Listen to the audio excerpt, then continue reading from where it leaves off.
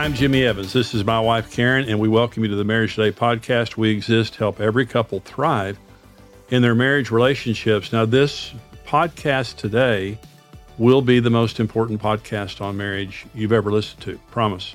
We're talking about the most important issue in marriage. And we're talking about my book, Marriage on the Rock, that really is our book together.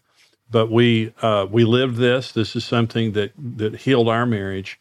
But I want to talk to you about, if you could just hear one message on marriage, this is the message you would need to listen to, the one we're talking about today.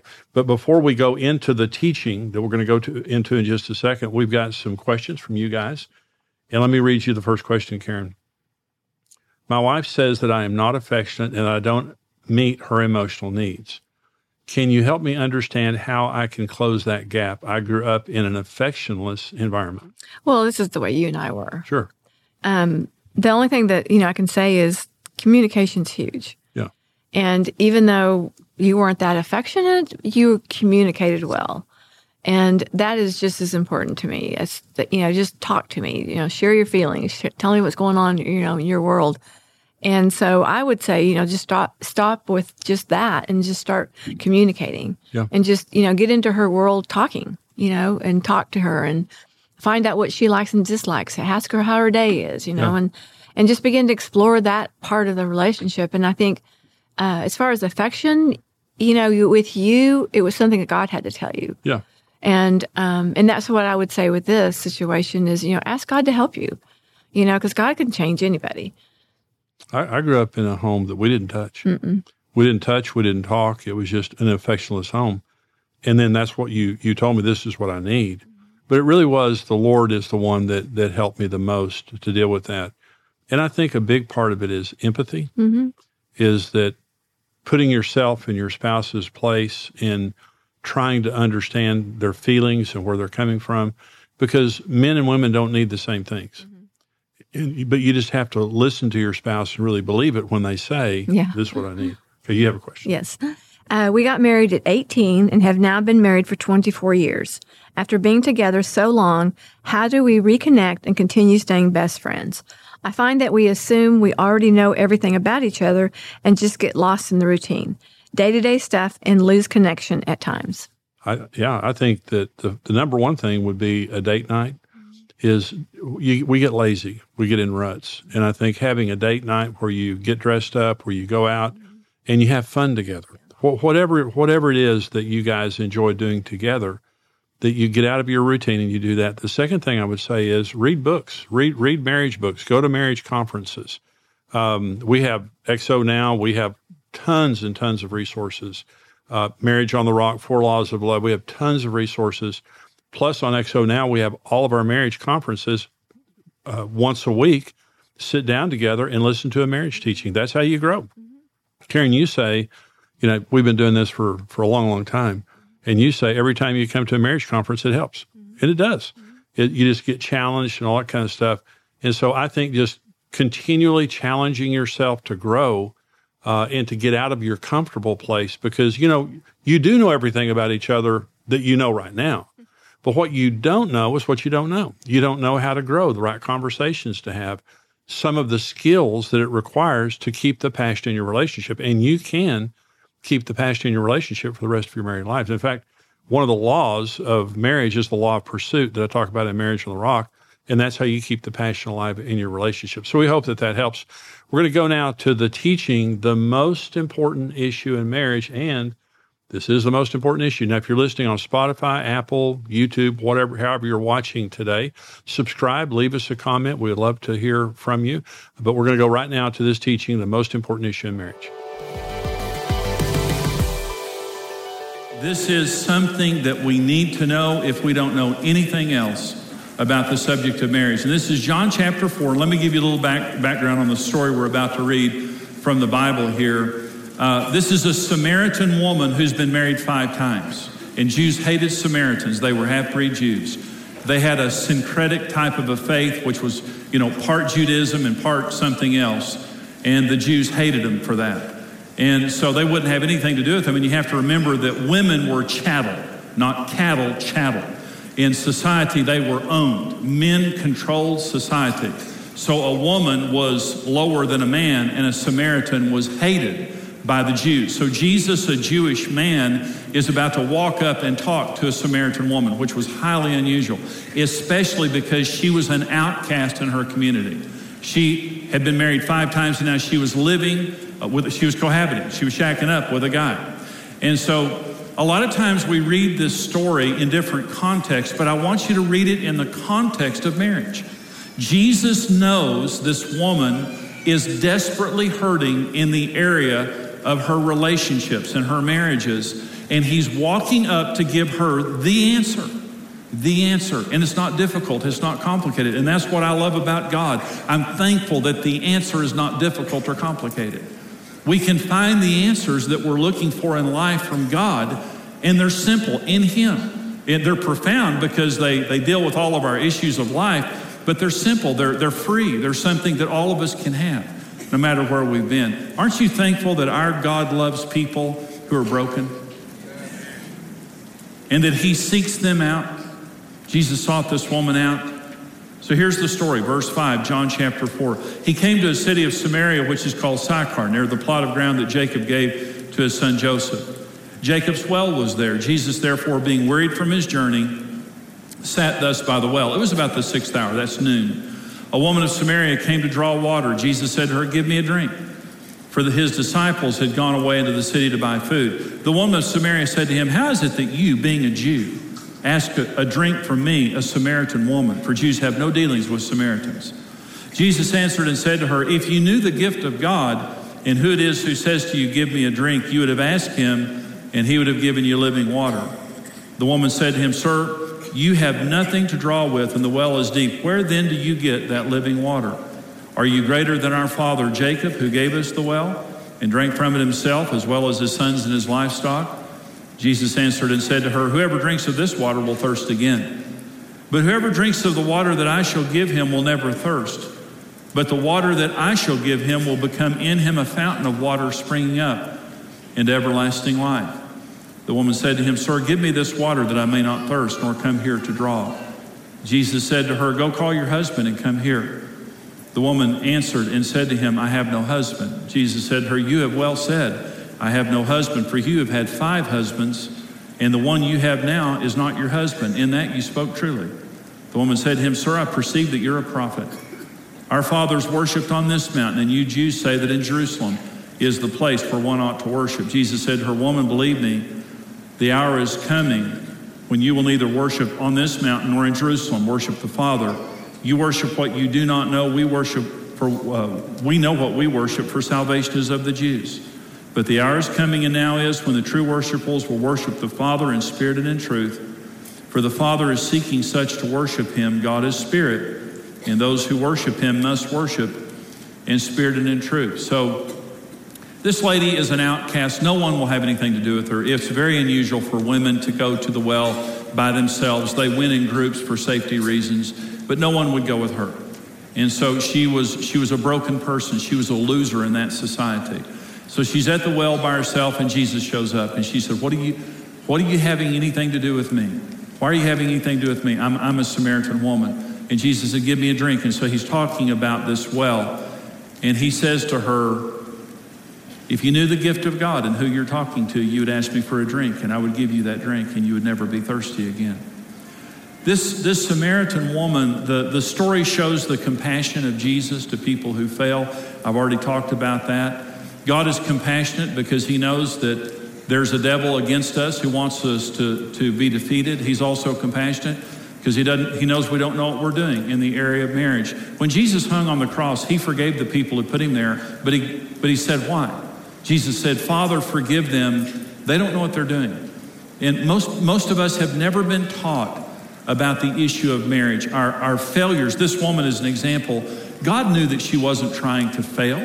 No one in marriage is trying to fail. Anyone who's been divorced, anyone who's struggling in marriage, no one is standing at the altar getting married saying, "I sure hope I fail."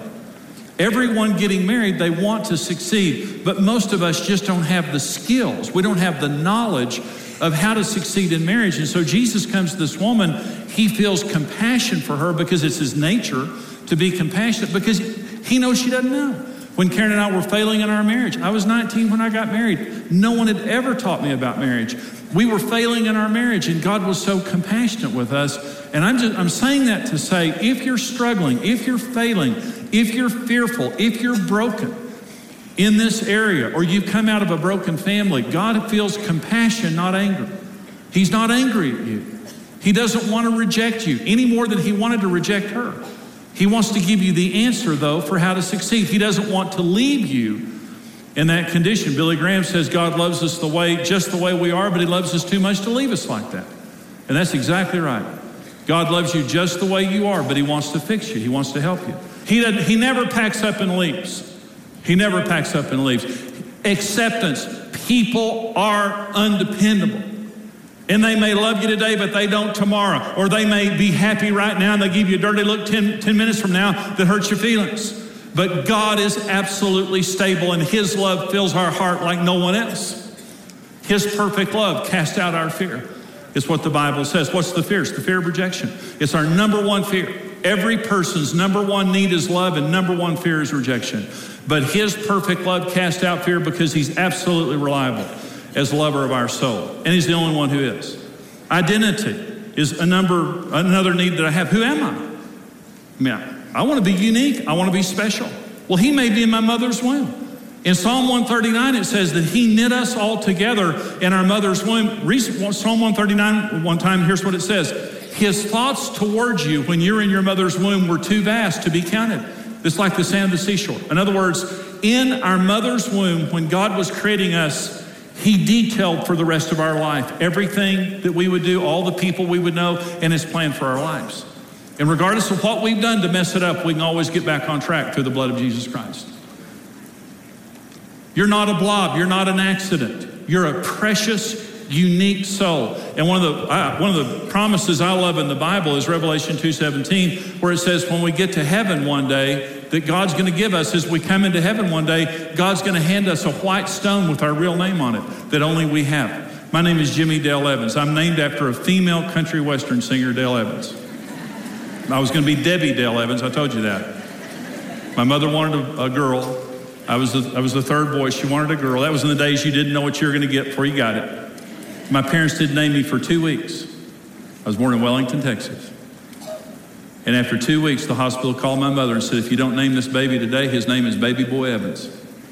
And under duress, I got my name.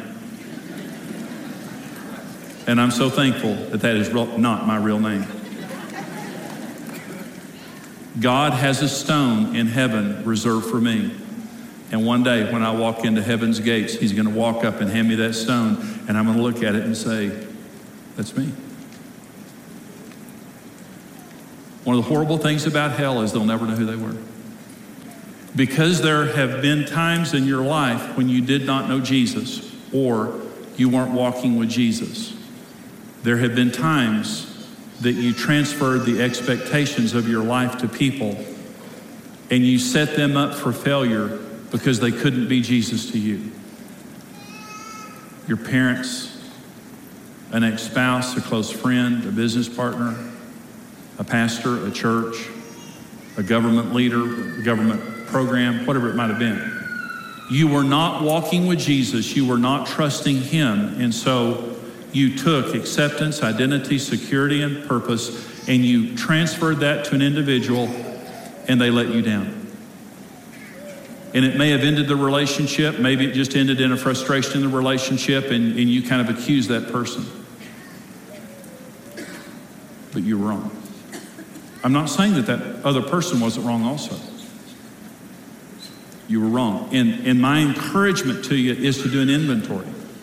Is just to sit down in the presence of the Holy Spirit and say, Holy Spirit, would you help me? Because I know I have some broken relationships in my life. Are any of those broken relationships because I tried to make that person Jesus to me?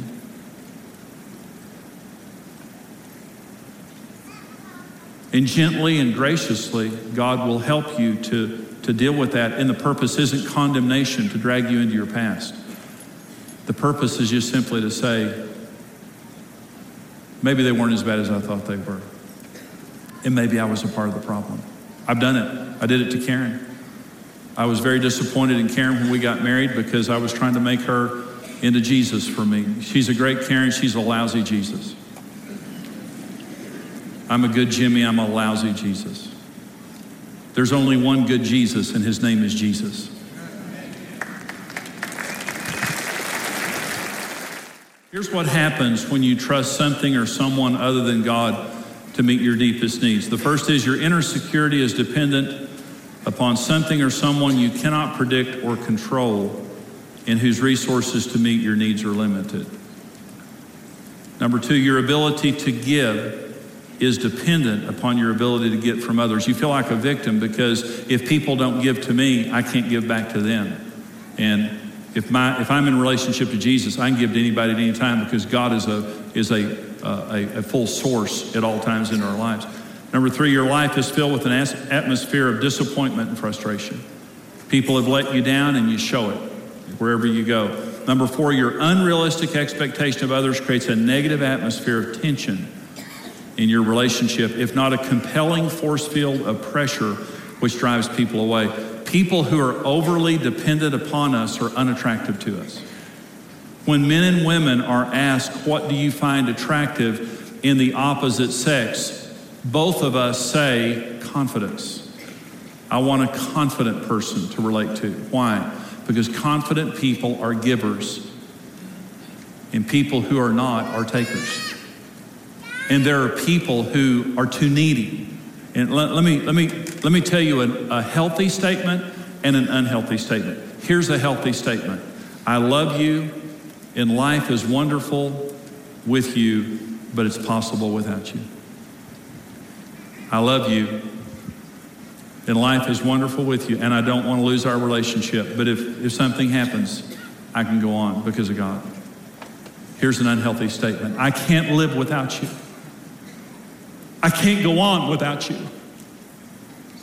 Please. And you see people who they don't have a relationship with Jesus. They don't have that source in their life. And so because they don't have Jesus, they depend on people. And when they lose that relationship, I can't go on. I can't live without you. Yes, I can. Because of Jesus, I can. Because of Jesus. I don't want to lose important relationships, but people die. And people can't be there at all times. The best person can't.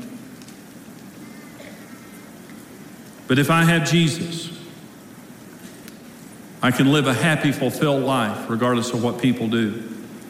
Here's what the Bible says about trusting someone other than God to meet your deepest needs. Proverbs 28:26 says, he who trusts in his own heart is a fool. We can't meet our own needs. Can't be done.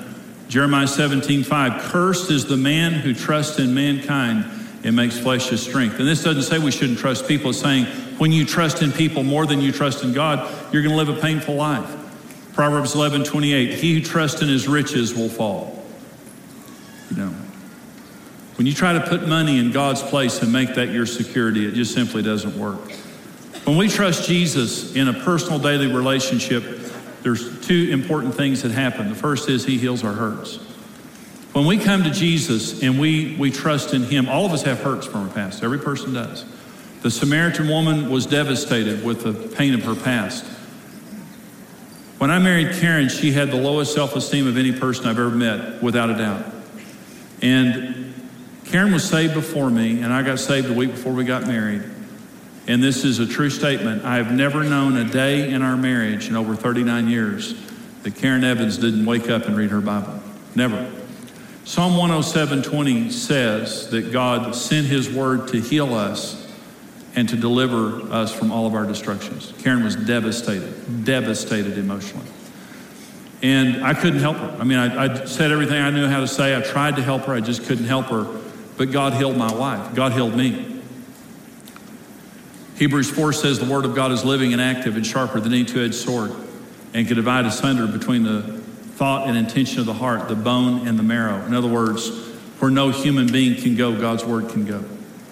And it's a two-edged sword because one edge slays the enemies of our hearts and the other edge is a scalpel that heals those words and thoughts and memories that torment us. So let me say this to you. Okay. It doesn't matter if you love Jesus. It doesn't matter. It doesn't matter if you believe in Jesus. It may eternally, but for this sake, it doesn't matter. Do you trust Jesus? I did a funeral for a man who committed suicide. And I talked to this man before he committed suicide, and I would talk to him about the Lord. And every time I talked to him about the Lord, he would cry. And every time I told him what he needed to do, he wouldn't do it. He lived in constant fear. And the family asked me to do his funeral. And I stood at his funeral. And here's what I said about that man. He loved the Lord. He just didn't trust him. And every one of his family knew it was a true statement. He loved the Lord. He'd cry about Jesus. He believed in Jesus. But he doesn't trust him. Here's my question to you. I want you to listen to what I'm saying. When you have a problem, where do you go first? A friend? The web? A credit card? A store? Internally, worry, fear. Where do you go first? Doesn't matter if you love Jesus. It doesn't matter if you believe in Jesus. Do you trust him? Do you trust him with your finances? Do you trust him with your children? Do you trust him with your relationships? Do you trust him with your life? Do you trust him for miracles? Do you trust him to come through and change things? When Karen and I wake up every morning, and we did this wrong, and we almost divorced. So we're not better than anybody. We're not special. But what we learned is the most important issue in our marriage is a personal relationship with Jesus Christ. It's the most important thing. So when I wake up in the morning and when Karen wakes up in the morning, we both have different places in the house where we go and we have our quiet time, which means we read our Bible, I journal, I read my Bible, and I pray. And it's not a religious experience. I don't pray just to pray. I don't read my Bible just to read my Bible. I need God. I need him to encourage me. I need him to heal me. I've got fears. I've got problems. I've got needs. I've got anxieties every single day, every day. It doesn't matter how long I've known Jesus. Every day I've got issues that only God can solve.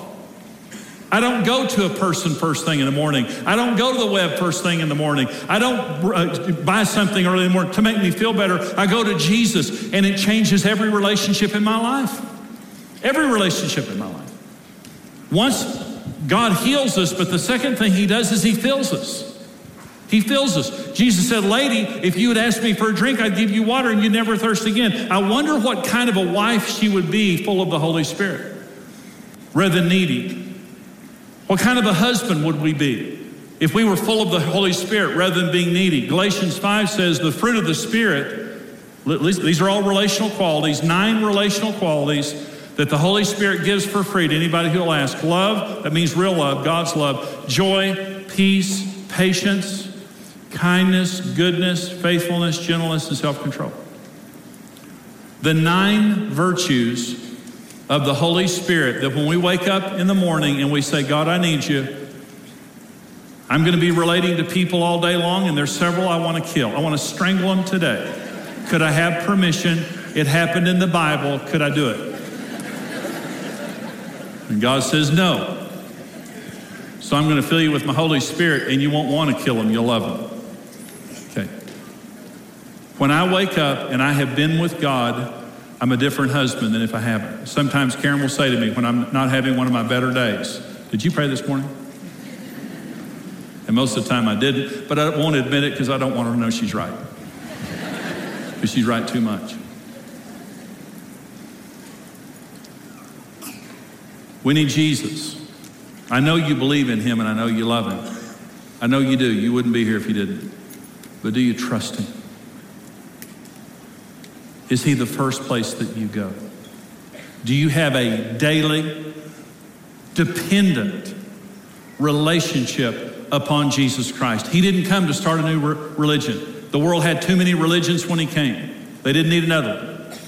He came to bridge the barrier so we could have a living relationship with God, regardless of where we've been or what we've done, through the blood of Jesus Christ.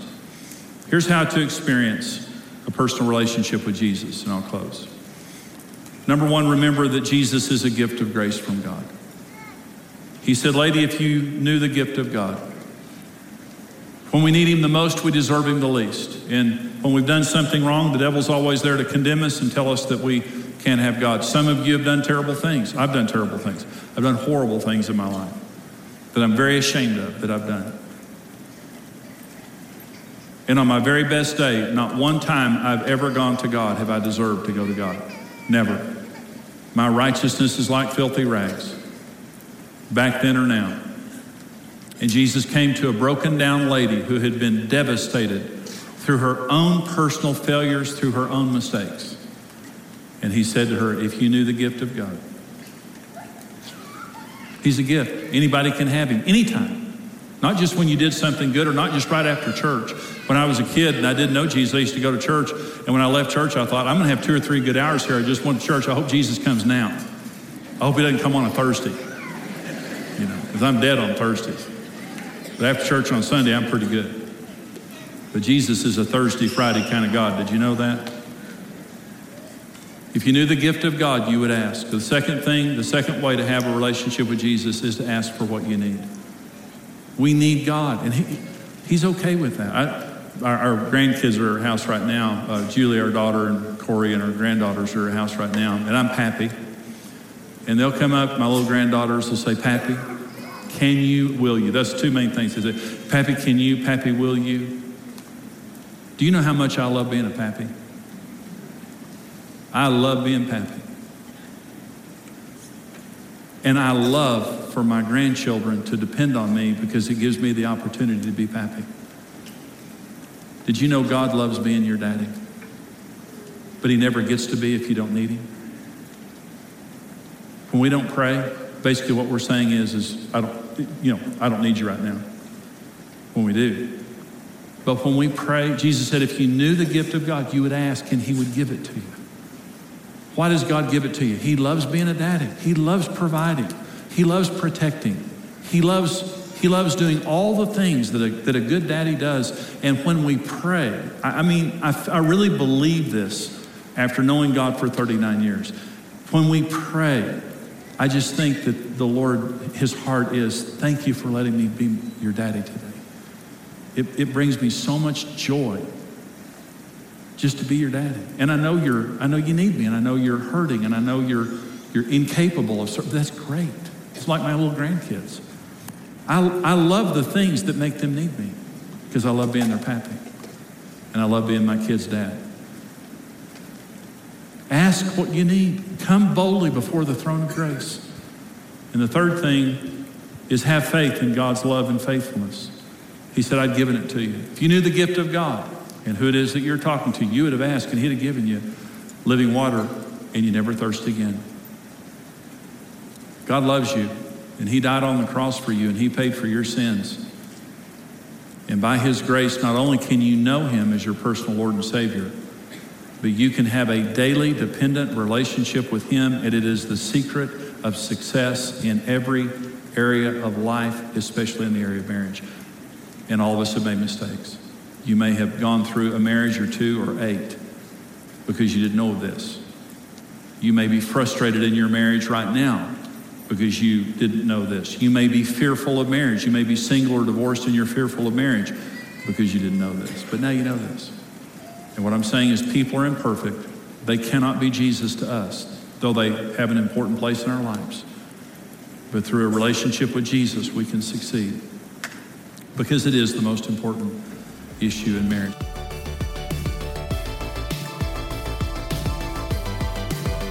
Hey, this is Brent Evans with XO Marriage, and I want to thank you for listening to the Marriage Today podcast. We believe your marriage has a 100% chance of success if you do it God's way. If you enjoyed today's teaching and want to keep learning, hey, subscribe to the Marriage Today podcast and take some time to leave us a review. Your reviews help us spread the word and can encourage someone else in need. For more great marriage content, check out xomarriage.com, where you can see all of our marriage building resources, articles, and live events.